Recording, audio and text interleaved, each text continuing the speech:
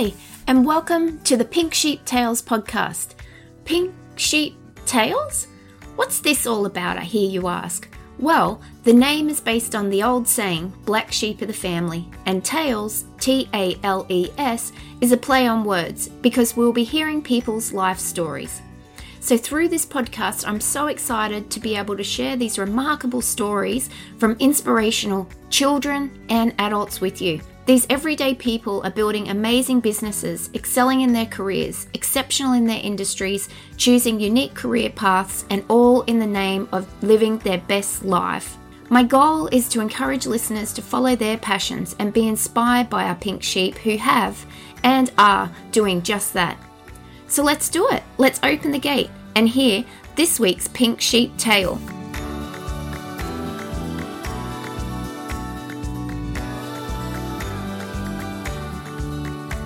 So you were one of the last to be trained as a nurse in the hospitals, which is really interesting. One of my best friends, she's doing a nursing degree at the moment. She just started this year. And she sends me pictures of the classrooms, so the pretend hospital rooms. That's right. I'm like, oh, look at your little patients. And are they alive? Like, what's happening there? But she loves it. So she loves all the prac classes and everything. Because they have the robots now. I was thinking about going back into nursing a couple of years ago, just before this Under the Lino thing kicked off. I had actually gone to the Queensland University of Technology, and they said I would have to do my whole nursing degree again from scratch because I've been out for more than 20 years. And I'm like, oh, God, I would hate to do it from scratch.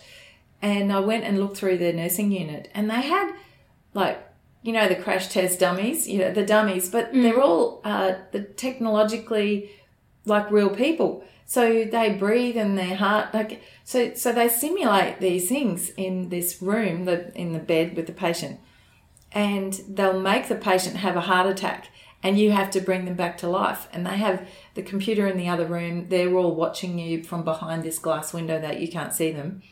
And I think it was much better in the old days when I would have been mortified to have had people watching me do that for real. But it's a wonderful way of learning because you actually get to see if people can do this stuff, you know. But I might have flown under the radar in the old days. I never had to do CPR on a patient the whole time I was a nurse. Really? No. But it was my biggest fear. Yeah. Well, my friend, her prac exam the other day was video recorded. Yes. Yeah. And then shown to others. Yes. I know. Yes. It's terrifying. So there's an added layer there. If people are a little bit camera shy, absolutely, they might be a great nurse. But it's all, I'm sure they've got many, many students and they have many, many things to do. And you know, it's just an advancement. And, that's right. And it's just one little part of the assessment. That's right. But I guess it's teaching people, you know, even the shy ones, when you're a nurse, you have to step out of that because you have to learn to be assertive and get the attention of other people when things aren't going right. So, And this is off topic as well. But Joe was telling me that there's a very, very big push at the moment to have students, once they're out in the workforce, advocating for patients, which what we've just gone through with my father was a really big eye-opener for me, that there are a lot of health practitioners who are with the book, and it's very hard to go off topic. It's very hard to think outside the box. So which caused a few problems. I know everyone's trying to do their best. I'm a very vocal person, and kind of, if things aren't making sense, I'm happy to talk about it. Questions, which actually benefited my dad and our family. So it's great to hear that that's actually a massive topic, that they are seeing a big discrepancy from the older generation of nursing who are, that we go A, B, C, that's no, we don't step out, to the younger ones, once they're in the workforce, having that confidence to speak up if they think, no, I don't know if this is right, or I'm not understanding why are we doing this, even just to say that. And if they're wrong, they're wrong, but at least they've asked the question. That's right. They know for another time. We were taught not to ask questions, Christine. You know, the doctors, the surgeons, the charge nurses, whatever came from them, you just followed orders. You didn't ask questions. And the people who asked questions often didn't last very long. And so, you know, we were taught poorly. And I think this generation coming through now, they are questioning all the time, and people don't like it. But, you know, thank goodness that they are. My kids do. Why do I have to do that? Mummy, why do I not put my elbows on the table while I'm eating? Oh, I don't know. What do you mean you don't know? Well, that's just what my parents taught me. It's rude. Well, why is it rude? What is it saying? Yes, that's a very good question. and it challenges these things that you have done all your life, having no idea why, and then you actually discover that the reason you don't put your elbows on the table and the reason you have to eat in a certain way is to prove to the social class that you are eating with that you are a step above them or that you're their equal. If you put your elbows on the table, then it means you're in a lower class, you haven't been taught etiquette, and you are doing the wrong thing by your family. And it's such a stupid thing because at your own dinner table, there's no class. You are your family, right? Irritating things like eating with your mouth open, that's more of an irritant than anything else. But, you know, if you don't have an answer to a question, then you have to question why it is you're doing that thing. Yeah, exactly. And I like when I interview the young kids for the Pink Sheep Tales. Oh, yeah. It's so great. And I like to hear that they're questioning, because that's how progress is made. And if they stop asking questions, or they're told, oh no, don't, you just do whatever people who are older than you tell you to. Oh, well, that's a bit, you're kind of cutting off their creativity as well. Oh, absolutely. Yeah. So, as a parent though, Christine, you know, until your children are of a certain age, that is the relationship you have with them. You tell them, you know, you do this and this is what you do, but you don't have to say why in the early days. But then when they start asking why, you need to have a good answer. Otherwise you need to rethink what you're doing. That's right.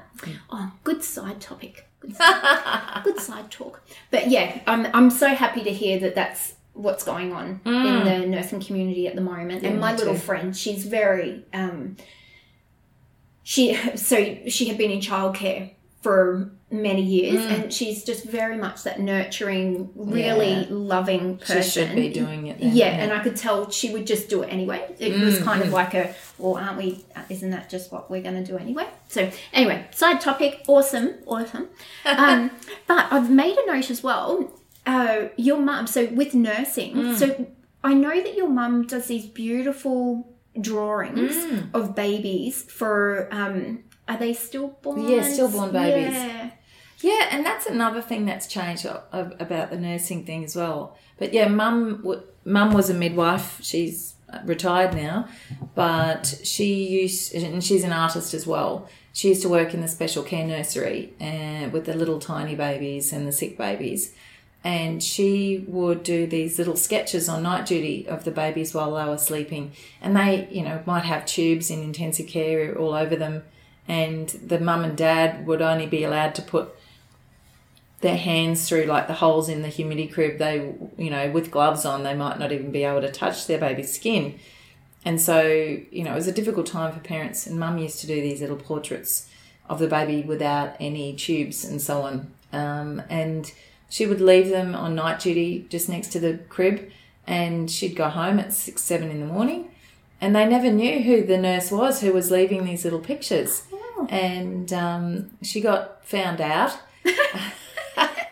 And the social work department, often the babies would die, that she would have done the pic, and no one had taken any pictures of the baby without any tubes. And so the social work department asked her if she would start to do portraits of the stillborn babies. It was just an idea and a whim that they had. And so she started to go down to the morgue and spend time in the morgue doing these portraits and giving the parents a beautiful remembrance of their child and something they could put up on a wall. Yeah. Because back in those days, the baby was taken away from the mother and the father very quickly, and they didn't get time with them. But today, they're allowed to nurse their baby. They can keep their baby with them for a day or two, at least. And, you know, they take photographs. They've got photographers take these beautiful pictures with the baby even after they've passed to share with family members and so on. So it's certainly changed in the last, 100 years, I suppose. Does your mum still do the... Yeah, she does. She does. She works for an organisation called SANDS, which is the Stillbirth and Neonatal Death Society, and they are an Australia-wide, worldwide organisation. So... And they offer many services for counselling and support and remembrance services to keep their babies' names spoken about and so on. I do work for them as well as a counsellor sometimes with my journaling classes.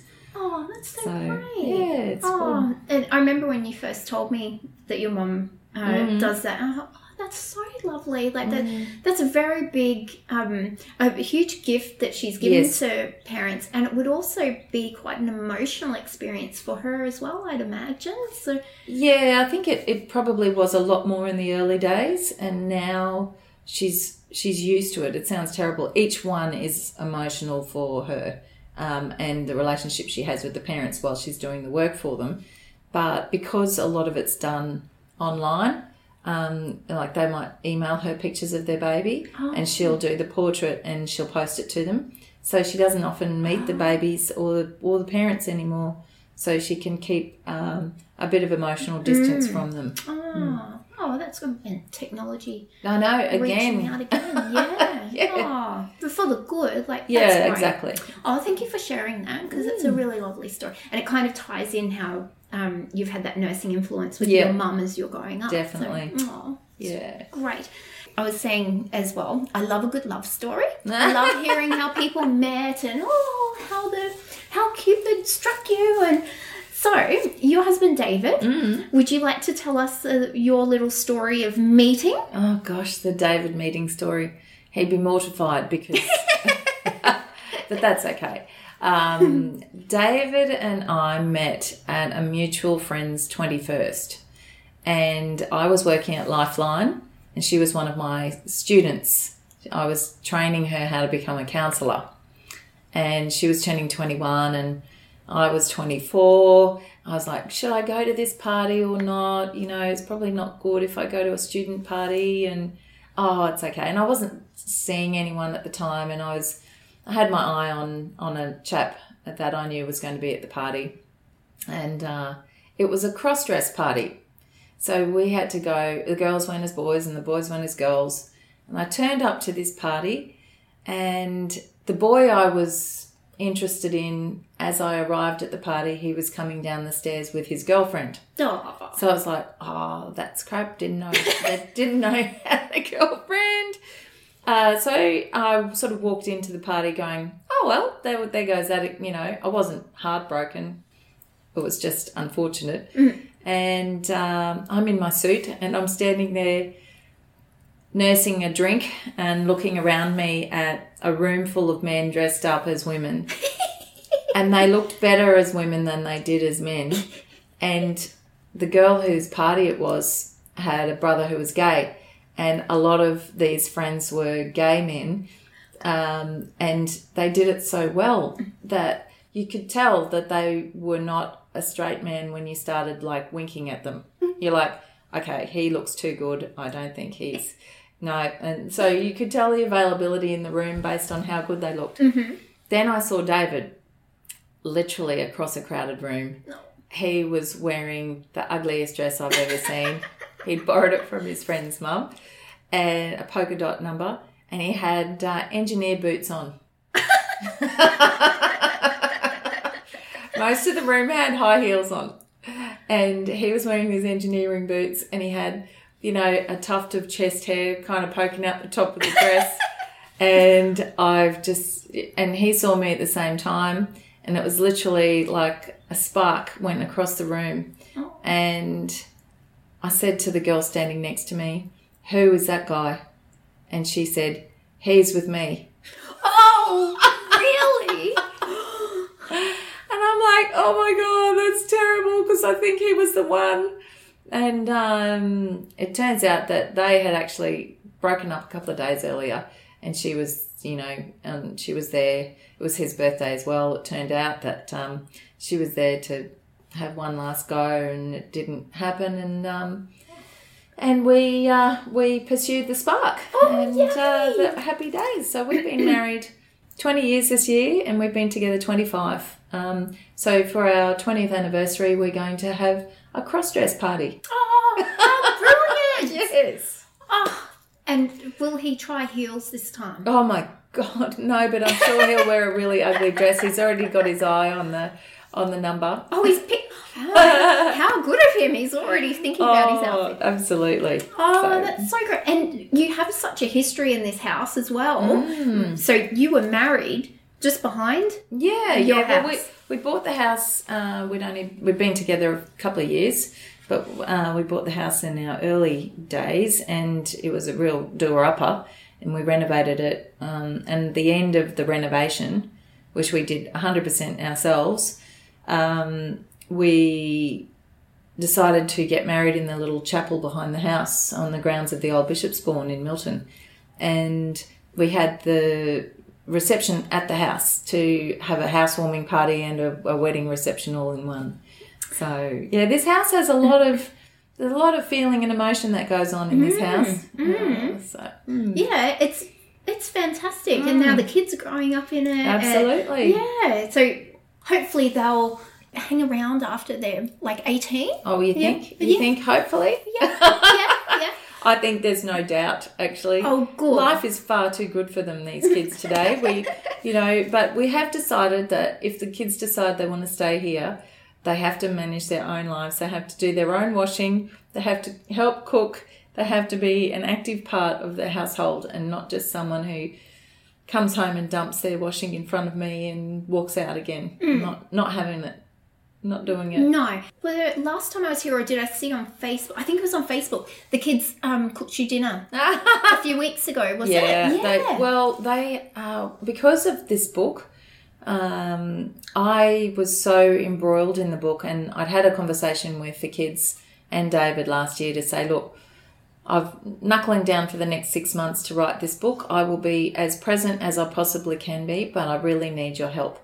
And I taught the kids how to make a couple of dinners, how to make their own breakfasts, including scrambled eggs. And, both of them know how to cook full meals now from scratch. They know how to make salads. They know how to do all sorts of things. They know how to read recipe books and turn it into a real thing. And they're only 10 and 11. And they were forced to out of necessity. So we already have a good sort of thing going. Yeah. Oh, that's good. And so speaking of Will and Kitty, so 10 and 11. Yeah. I met them when they were 4 and 5. Yeah, tiny. And you're all going on a big adventure next year, which we were talking about just before the interview as well, which I think is so exciting. And more children and families should do this. So would you like to tell us about your big sailing adventure? Yeah, well, it came about. David and I did a sailing trip about 15 years ago from England to America. And we were on a boat for 2 years, and we, lived a very exciting, adventurous lifestyle. And we stopped when I fell pregnant with Will. And we have always said that we want to introduce it to the children as well. I have a theory that as an adult, if you know another language, you should teach your children that other language. So if you know how to sew, you should teach your children how to sew. The language of a skill. And my dad's a sailor, and he never taught us how to sail. But it's in our blood somehow. So we know how to sail, we know how to manage the sea, and we would like to give our children a skill. that we have. And it's kind of our responsibility, really. So we're taking out a couple of years to take the kids on a sailing trip from Germany back to Australia. And yeah, that's that they're going to be taken out of school. We're going to homeschool them on the boat. And they're young enough that they can bounce back into high school when they get back easily, I think. I probably have the intellectual capacity for teaching 10, 11, 12-year-olds, but anything after that, this is our time to do this sort of trip. Yeah, I think it's fantastic. And like you said, they are at that age where I think it's going to be more beneficial for them to see the world, meet other people, have this great time with yourselves, because they're coming into the teenage years where they're going to friends. That's and right. figuring out their own little personalities and how they're going to interact in the world. They're going to gravitate maybe a little bit away. Yeah. So it's a great time for this bonding for your family as well, but also growth for them. I would have loved to be taken out of school and travel to Australia, or my mum did a huge travelling, went around Australia with her girlfriend when my brother and sister were tiny. Oh, yeah. So I don't think they remember much of the trip, but just my mum and her girlfriend going around. I thought, that's such a great adventure. More people need to do it. Yeah. I know kids who are taken out of school to do 6-month trips around Australia or in a car or like a van or something, and it's not always great though, because kids often feel as if they're missing out on something. My daughter's just made some wonderful friends at her school, and she'll feel the pull away. But again, technology helps us out. We've got social media. The kids can stay in touch with each other. They can FaceTime. All that stuff we did as kids with writing letters to each other. They can do that again, only they can do it immediately online. They can write, they can type, part of their assignments will be to write letters from me. I'll make them do that. And so that'll help their writing skills. And I think it'll be, again, technology wins the day. And I can see maybe another book coming out of this trip. How about you? Maybe. I think if I take the time to write, but I don't want to do a boring, this is what we did and this is what it was like. And, I think... interesting people you meet along the way. Possibly. I mean, that it would be great to write about other people because there's always interesting people in the sailing world. But I wouldn't. I'm still toying on how to write that story, because there've been many stories written about sailing adventures. We'll see. Maybe an historical look at sailing through my family, because we go back years in the boating industry on my dad's side. So maybe an historical sort of travel through time would be fun. Did your parents meet in England? No, they met in the south of France. Oh, had your dad sailed there? Yeah, he was working on. He was a marine engineer, so he worked on the big super yachts in their engine rooms. So he made sure that the actually they didn't have billionaires back then. The millionaires who owned these boats were well catered for in the engine area. So yeah, Dad used to wear like a proper uniform, like a white jacket with everything on it, and a proper hat. Cap, yeah. And he met my mum in the south of France while she was nursing there. Oh. Very romantic. That's another book in my head, The Midwife and the Mariner.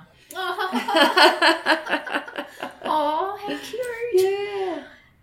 Well, I can't wait to follow all your adventures from that trip. And so that's before you were just mentioning you're purchasing the boat. Yes. So you're purchasing one in Germany. That's what's going on. Yeah. And we're actually, the last time we sailed from the UK, we spent a year in the Med, looking at the Italian islands and Italy and Spain and Portugal and so on. But this time we're going to buy the boat in the north of Germany, and we're going to sail around Denmark and Sweden and Norway and all the Scandinavian countries before we come down south. So we'll have 23 hours a day of sunlight, and look at some of the most beautiful places in the world. Have you got any previous sailing stories? I've got a little bit of a fear of the water, and I was watching some shows the other day, and it was this, huge seas, like 10 metre high waves and things like that, and I was just like, I don't know how I would cope with that. But have you got any? Yeah, we have. I mean, we're caught in a couple of pretty hairy situations. Usually, if you're a good sailor, a savvy sailor doesn't leave the harbour when it's like that.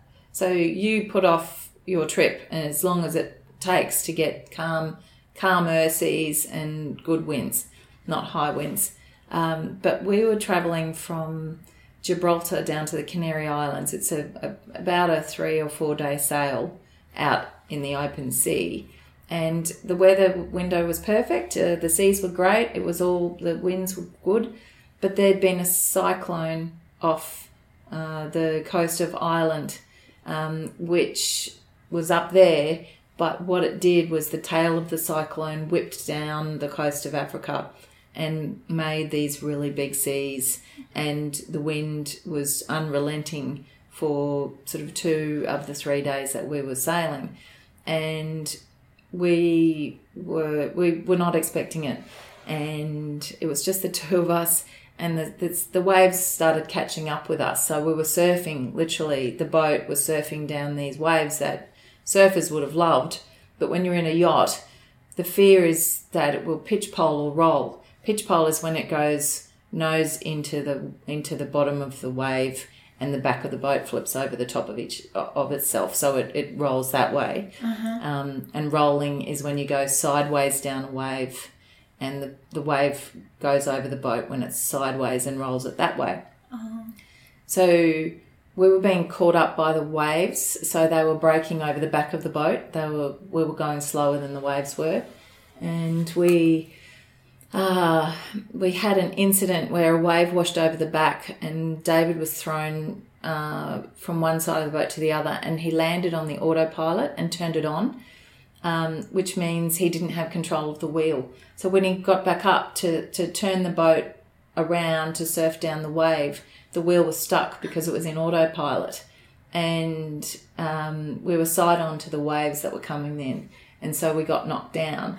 It was absolutely the most terrifying thing we've ever been through. So the boat went down on its side. But by then, David had realised what had happened. He turned the autopilot off.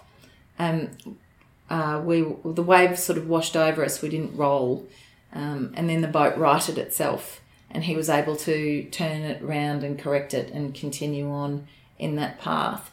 But we had to hand steer that boat through those conditions for nearly 2 days. We didn't sleep. We were getting 5 minutes sleep at a time. We thought that was it. We said goodbye to each other. Really? We were pretty sure that was the end of our time together. And it was awful. Whoa. But just as we thought that was it, dolphins appeared at the front of the boat, and they were surfing alongside us, and we were like, Kaylee, I've got goosebumps. Yeah, it was, and the boat was a mess. We couldn't go down below. We were both tethered on, so we wouldn't have gone anywhere, but we'd lost half the equipment, safety equipment had gone off the back of the boat. We were more tired. We were seeing pink butterflies by that point. But the dolphins pretty much led us into calm waters. And, we arrived where we were supposed to be. And I pretty much lay on the floor in the fetal position for about 4 hours before I would do anything when we got there. I was just so happy to be alive. And that's when we threw out the contraception. That's when I said, I'm not waiting anymore. That was too close. We had decided to wait till we got back to Australia. And I said, no, we're not doing that. We're going to start trying for a family now because, that we came out of that. We survived. And now I actually have to do what I really want to do, and that's to have a baby. So, Oh, wow. Kaylee. That's an amazing story. Like, literally, I keep getting these goosebumps. Oh, my gosh. And And I hope that never happens again, because my children, see, we're sailing with the kids now, so we can never be in that position. So we can't have those kinds of situations. No. So we have to be very careful about when we choose to take the boat out. Exactly. So is that a sailing insight that if dolphins appear, I think so. I think dolphins suggest that it's like okay, like that. You know, I don't think I've ever heard of dolphins coming out in the middle of a storm or a hurricane or anything like that. Dolphins will forever represent salvation to me. Oh wow! Yeah, that's an amazing story. That's like one of my worst fears. Yeah. And mine. Yeah. And it took a lot to get back sailing again after that. We had to take the boat out just for a day sail a couple of days after we got to one of these islands in the Canaries. And I'm like, I don't want to go. I just want to sit on the beach. And David's going, no, you have to. It's getting back in the saddle again and remembering that we actually love sailing and that it's not like that every time. And we took it out on a cracking day. It was beautiful and the waves were perfect and there was, the wind was just right. Everything went well. So when we got back, it was like, okay, all right, no, we got this. It's all good. And how old were you and David when this happened? Yeah, 35, 36. Wow. Yeah. Oh God! Thank you for sharing that story. That's like a movie. Yeah, actually, that is just that segment. It was enough. Yeah. For a movie, getting through that. Yeah. I'll get on to Mr. Hollywood while I'm talking to Mr. Facebook. Yes. Perfect. How long after that did you arrive back in Australia? Oh, well, we pretty much fell pregnant a week later. Oh, wow. That was not supposed to happen. And we were on our way back to Australia then. But unfortunately, we would have had to have given birth in the middle of the Pacific somewhere, given the timing of the trip. So we pulled up in America and had the baby there in New York. Will was born in New York. And then we lived there for a year and we flew back to Australia in 2008 and we shipped the boat back here. Oh. So we never finished the trip. We never did that Pacific crossing. We didn't go to the Galapagos Islands. We didn't hang out in the French Polynesian Islands or any of that cool stuff. So we're going to do that with the kids.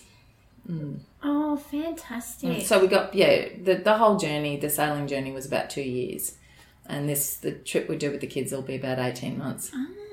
And was it an easy task to have the kids out of school for 2 years? I don't know yet. I'll tell you. No, we haven't told the schools yet. Oh, okay. That's okay. You just do distance education. Oh, good. There are ways and means of educating them, and you're allowed to. There's no law that says you can't. Oh, good. Good. It's all good. Excellent. Oh, glad we don't have to worry about that. I don't have to talk to Mr. Education. No.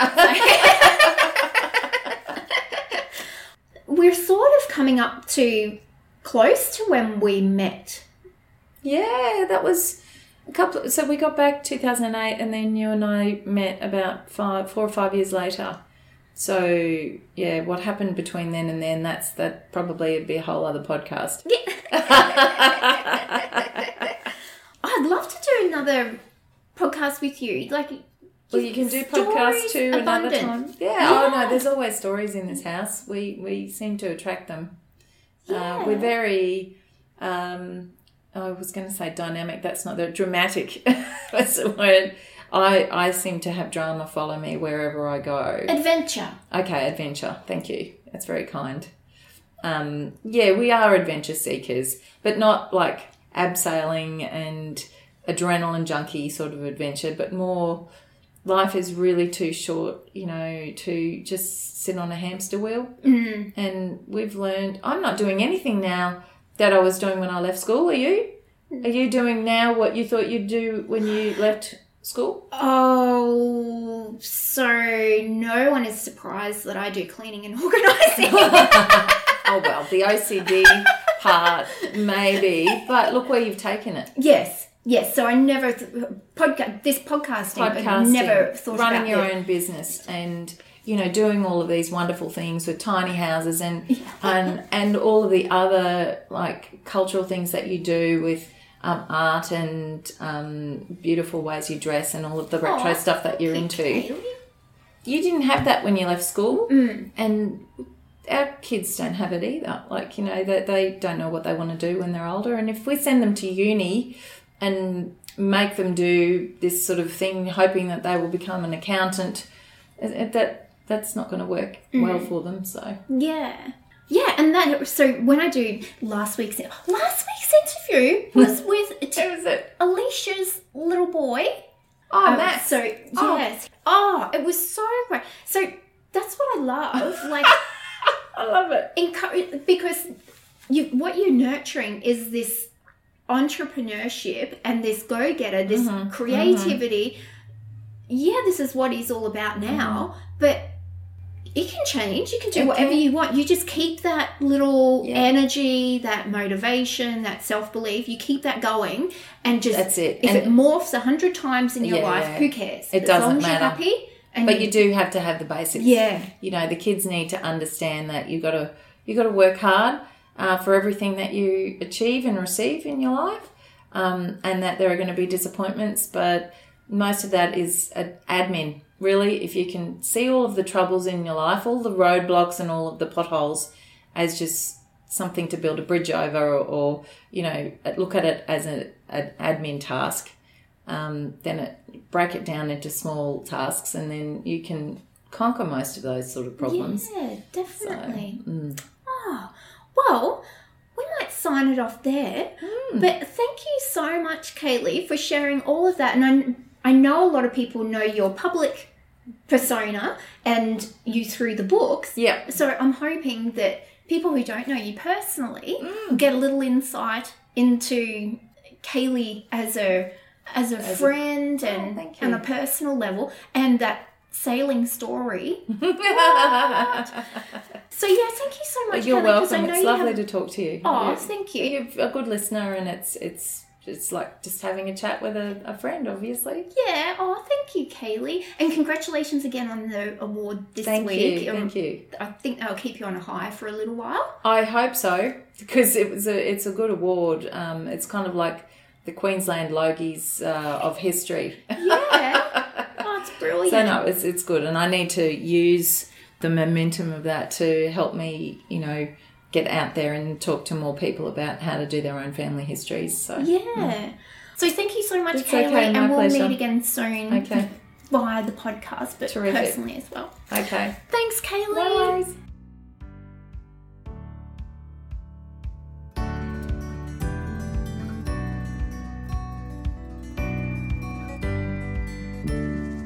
Thank you for listening, and I hope you really enjoyed this week's tale. Let me now invite you to pop over to our Facebook group called Pink Sheep Tales Podcast, and there you can stay up to date with all the exciting news from our pink sheep.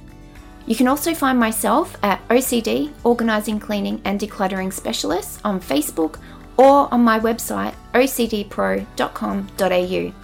Well, I'll catch you back here next week. Until then, enjoy yourself.